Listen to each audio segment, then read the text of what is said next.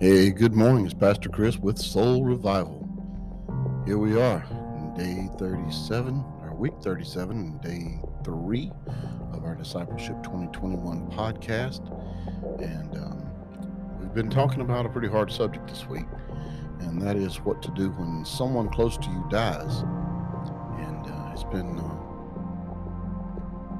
been getting a lot of responses in text and messages about this subject, and I didn't realize how many people out there were still mourning and suffering others' losses.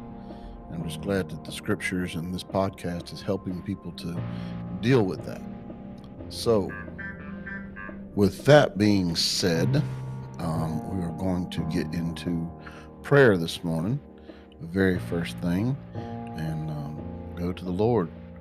And so let's do it in Jesus Christ's name.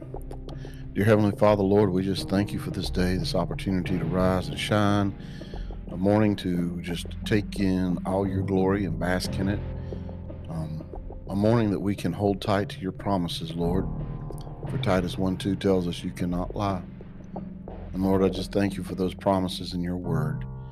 And Lord, I just pray that you will bless this day and bless the ears that hear this and comfort them. It's in Jesus Christ's name I pray. Amen. So we're going to jump right straight into the book of Revelation this morning. Revelation 21:4 says, He will wipe away every tear from their eye, and there will be no more death, sadness, crying, or pain, because all the old ways are gone. Guys,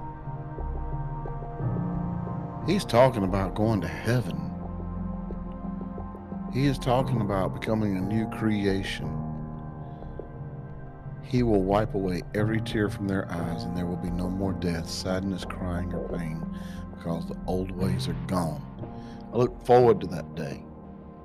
I look forward to that new body I'm going to receive, and I hope you do too. And we need to be working to make sure that we are going to heaven.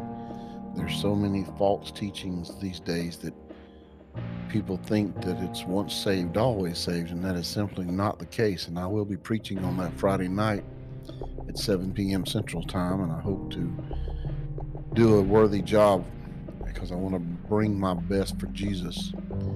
But then we're going to skip into 1 Corinthians 15:55 through 57.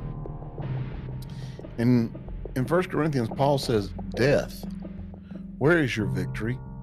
Death, where is your pain? Death's power to hurt is sin, and the power of sin is the law. But we thank God he gives us this victory through our Lord Jesus Christ.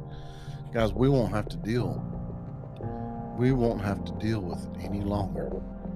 He's telling us we have eternal life. And if you're mourning someone who you know was saved by the grace of God, they are now in a way better place. And I know that's hard to tell someone who's lost somebody, but it's the truth. I mean, eternity is forever. This life, you've heard me say a million times, this life is a grain of sand, and that is all. It is just a blip on the radar compared to eternity. You need to be working on where you're going to spend eternity. If you're worried right now, this is a time, people. This is the time. If you have people in your life that you're worried about dying, you need to be letting them know about Jesus Christ. You need to be walking them down the path to the road to being saved, to be born again, to accept Jesus Christ as their Lord and Savior. Then, when they die, you won't have to mourn their loss. You will rejoice, and it will be a celebration of their life here on earth, because what they're going to is way better. As it's said in Revelation, we won't have to worry about none of that stuff again. So this is a time for you to be out doing God's work and recruiting people into the kingdom of heaven, into following Christ. This is what you're called to do. Each Christian is called to do it. I don't care what pastors say. I don't care what anything but the Bible says. And the Bible said we are all called to take up our cross, to go out to the hedges and the highway, to compel people to come into the church so that we can teach them and disciple them into being children of God and knowing that they have salvation. that means eternity with God in heaven forever.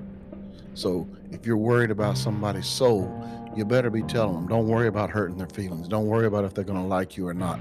Tell them we are all going to die. We were born to die.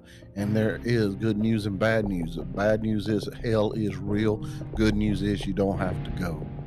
So let's go ahead and deal with the loss beforehand, so that when we do have to deal with the loss of a close loved one, we know in our heart we have peace that they are with God. Well, that's what I got for you this morning. I hope it works out good for you. I hope it helps you in some way. And I hope you'll take heed and you'll go out today. Give somebody your testimony. People, don't argue the Bible with people. People are going to argue the Bible till they're blue in the face. Give them your testimony. They cannot argue with what God has done for you. Remember, Satan, he wants to steal, kill, and destroy. That's all he wants, is he wants to mess your life up.